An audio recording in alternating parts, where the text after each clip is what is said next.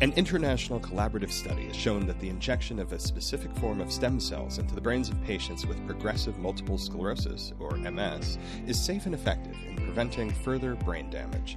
Is this the future for MS? Welcome to Neurofrontiers on ReachMD. I'm your host, Dr. Charles Turck, and I'm speaking with Dr. Stefano Pluchino, who's a professor of Regenerative Neuroimmunology and Honorary Consultant in Neurology in the Department of Clinical Neurosciences at Cambridge University. Dr. Pluchino, thanks for joining me today. Charles, thanks for hosting me. Well, let's start with some background, Dr. Pluchino. What did we already know about stem cells in relation to MS before you conducted your study? We knew quite a bit because actually I did my PhD on the very same topic using the very same technology means, but in animal models of MS-like disease. So the phase 1 study, which was published in December, is the end of the beginning. Actually, it's the end of 25 years of extensive, pedantic, systematic work in preclinical animal disease models of MS. So we knew enough to be ready to jump onto a first-in-man proof of concept phase 1 clinical study in humans. And would you give us an overview of what happens in the brain during progressive MS?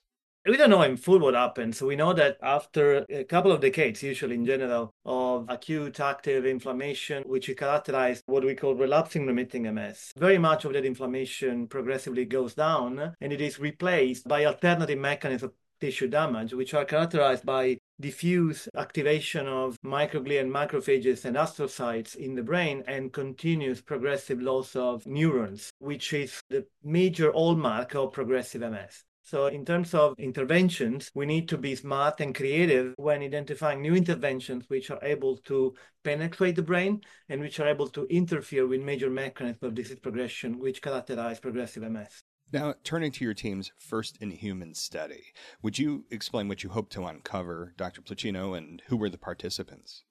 Yeah, the phase 1 study was successful in showing that developing advanced cell therapies based on tissue-specific stem cells for people with active and non-active progressive MS is doable. It was a success in terms of showing that the procedure is safe, and it was a success in showing that the procedure is also very well tolerated by individuals with MS without evidence of adverse events or reactivation of disease or increase in the speed of progression. I don't think we can claim that the procedure is also effective because in the absence of a control group and with a specific, very biased characterization and recruitment of people for a phase 1 study, I think it would be very, very ambitious to claim that some data out of a phase 1 study anticipate means of efficacy. So we need a different type of clinical trial to address rigorously whether an advanced cell therapy made of brain-specific stem cells is indeed leading to amelioration of disease features. For those just tuning in, you're listening to Neurofrontiers on ReachMD. I'm Dr. Charles Turck, and I'm speaking with Dr. Stefano Pluchino about his recent study on stem cell therapy for patients with multiple sclerosis. So let's dive a little further into your study, Dr. Pluchino. What happens to the brain's metabolism after treatment, and why is this significant in understanding the progression of MS? The metabolic side of the study is extremely exciting and extremely interesting. We don't have yet a final answer of what happens to brain metabolism and whether the understanding of metabolic responses of the brain are at all predictive of functional responses. But what happened in the phase 1 trial is that despite the very advanced stage of the disease of those participants to the trial, despite a very long disease duration and despite a pretty long conversion from relapsing remitting MS to progressive MS, we were able, in a very elegant and completely unbiased way, to measure and profile metabolic responses in major biological fluids that are usually conventionally analyzed for biomarker research. The unique nature of the phase 1 study that we conducted allowed us sampling longitudinally CSF and serum for as much as between 5 to 7 times in 12 months of follow-up only from those participants to the study. So we ended up the study with 5 independent cerebrospinal fluid samples from the participants and 7 independent serum samples. These samples were appropriately processed for untargeted multi-omic screening of proteins, metabolites, and lipids, which is the way we decided to approach the study of the metabolism of the brain. And what we found incredibly interesting is that while the output of the serum analysis were very, very messy without us being able to distinguish between individuals belonging to different treatment groups. What we found in the CSF only was a time sustained and dose dependent response of the CSF.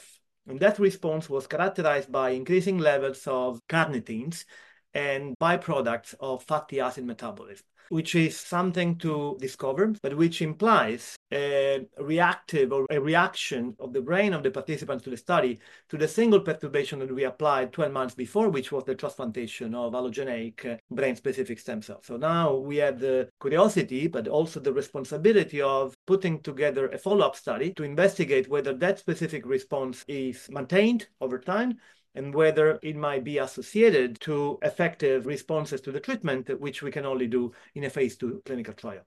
And are there any other key findings from your study that you'd like to share with us?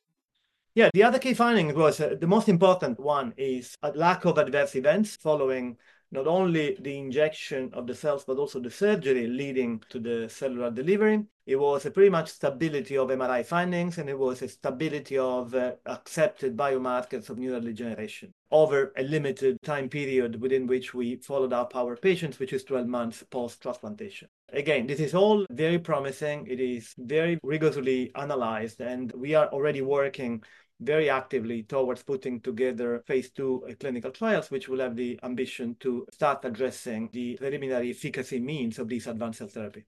Now, you've started to touch on this already, but I thought I'd see what you envision next in this avenue of research, and what are the expectations in the scientific community that stem cell therapy might become a useful treatment before a patient gets to the progressive stage of MS? Well, the expectation is very high, not only from the scientific community, but also from the patient community.